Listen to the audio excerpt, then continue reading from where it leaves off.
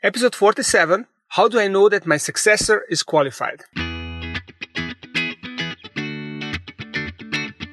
Welcome to the Succession Secrets Podcast, where you can grow, groom, and graduate from your business in just 7 minutes a day.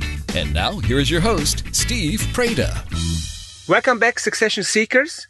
And today's episode is a question to an answer from Shane in Richmond, Virginia. And I would like to start this discussion about a successor and their qualification is defining qualified. What do we mean by qualified? Does it mean that my successor is as good as me?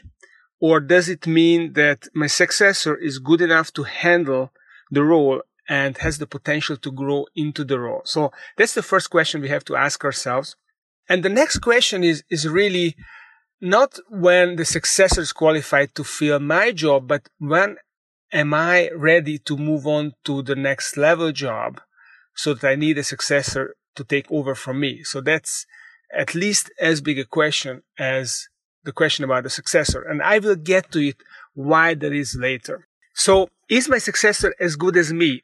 Probably not. Especially if I'm ready to move on to the next job, then I've already outgrown that job. So the successor cannot be as big as I am. Otherwise, there would be no point for them to succeed me.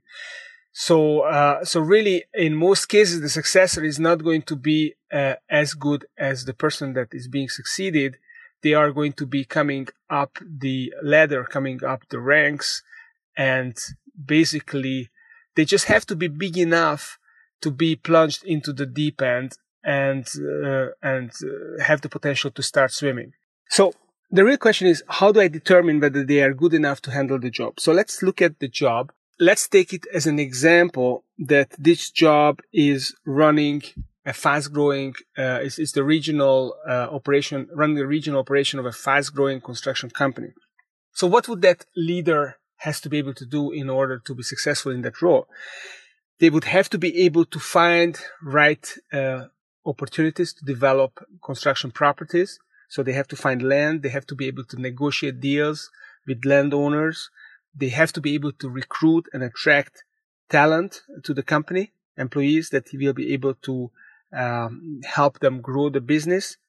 And they have to be able to attract good subcontractors and good partners that will help them grow the business. The leader has to be able to do strategic planning to grow the business. It's a growing business. You have to be able to oversee the sales and marketing function so that new homes are being sold. There are going to be operations, the construction operations. That leader has to be able to oversee and manage the construction operations. And in general, the leader will have to deliver that plan. So if there is a strategic plan which were approved by the owners, that plan will have to be delivered in terms of volume, quality, and financial profitability. So it will be important also to control finances so that the profit targets are going to be met. So it's quite a lot of things that person will have to be able to handle. So when determining whether the person is good enough for the job, then we can go through that list of requirements that we want them to be able to handle, and we can then determine whether they are able to handle these list of requirements. Now, there's a big difference whether the role that we are talking about is an entrepreneurial role or an operating role. And I would differentiate between them. I would call an entrepreneurial role is a growing role which is constantly changing. It's evolving. It requires the person to be able to be more creative, to be more risk-taking, and be able to evolve with the role themselves, as opposed to the operating role, which to me is more like something that is more stable. So there was someone who already determined the specifications of that role. There are frameworks, there are procedures, there are processes, and the operating person has to follow those processes, but they don't have to recreate the wheel. They don't have to come up with new solutions. So it's a less innovative job, and it's more of a caretaking job as opposed to the entrepreneurial job. So the big question is it an entrepreneurial job? If it is, then probably we will need a successor who is a very seasoned operator, so that the operating the business is kind of second nature to them, and they can focus their energies on growing the business and on the entrepreneurial, fast-moving pieces of the business. If the business, let's say, if my successor will come in when the business has already reached a stable operation phase, then it's going to be much easier, because then the person can step up to the role, and if they are good enough to handle different aspects of the role adequately, then they can grow into the job and become an expert while doing the job themselves. The good news is that we can help that successor, and we can help them accelerate being able to succeed as or being successful in the job. And there are three ways to accelerate their success. One is to actually grow the successor, to give them the training, give them the coaching, give them the shadowing opportunities so that they can grow faster into the job. The second solution to accelerating them being able to handle it is to actually shrink the job. So they don't necessarily have to do everything that we have been doing in the past. We can keep some of the roles for ourselves and let them handle others. So if there are sales, operations, and financial management are involved, we might decide that we keep the sales role for ourselves for the time being, let them take over the operational role and possibly financial management. And then when they are already an expert in those, and maybe they delegated a big part of it, then we can give them the sales. Or we can generally decide to slice up the job and to have multiple successors. So we actually don't replace ourselves, but we don't replace ourselves with an equal person as ourselves, but we replace ourselves with three different people who may be costing more to the company in total, but it may make the company more sustainable in the longer term and less dependent on one single individual, which may be poached from the company by a competitor, or they might decide to do something on their own. So that's a higher risk for the company, and often it's worth paying the extra for multiple salaries to avoid that risk.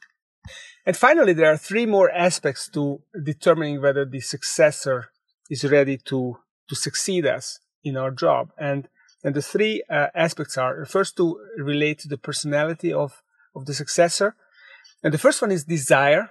So if there's a strong desire from the successor to succeed and to be successful, i.e. they are ambitious, then it will allow them to stretch themselves more and to basically make a bigger leap than otherwise would be possible. Obviously, if they don't have the desire to stretch themselves, if they don't have the strong drive to step into an uncomfortable situation, doing something that they've never done before, which is much bigger role than they are used to, then it's going to be a very slow process, may even never be successful. But if they have a strong desire, they can get a bigger job. So that's the first one. The second one is the judgment. Do they have a good judgment? And obviously, if they have a strong judgment, if they have a good judgment, if they make well thought through decisions, if they are deliberate, if they are intelligent, then we can stretch them more. Then we can give them a bigger role, because we can rely on them making the right call or having the judgment to come to us to make the decision, or drawing on the resources to be able to make the decision. And finally, and maybe this is the strongest determinant of the timing of that succession, is what is the opportunity cost for not making that succession? What are we giving up by not leaving that role and doing a bigger, addressing a bigger opportunity, as opposed to taking the risk of promoting that person into a role? Maybe they're not perfect. Maybe they are not yet quite ready, but they have the desire, they have the intelligence, they have the judgment. We can promote them and we can help them be successful. We can shrink their job. We can slice up their jobs. We can do all sorts of things to accelerate the succession process. So the last question is what is the opportunity cost of not making that jump? And if it's high, we better do the jump. We better promote that person and make that transition somehow. So that's the show for today. Thank you for listening. And if you like the show, if you enjoy it, please share it on social media. And more importantly, please rate us on iTunes. It helps. And also ask your questions. You ask your questions, I'm going to answer them in future episodes. You can either do it by tweeting it to #AskSuccessionSteve or just sending me an email at steve@entrepcoaches.com. So thank you for listening and look forward to talking to you tomorrow. Thank you for listening to the Succession Secrets Podcast. Make sure you check out successionsecrets.com for archive podcasts and transcripts, and entrepcoaches.com. That's ENTREP coaches.com to download your free copy of the Your Terms newsletter.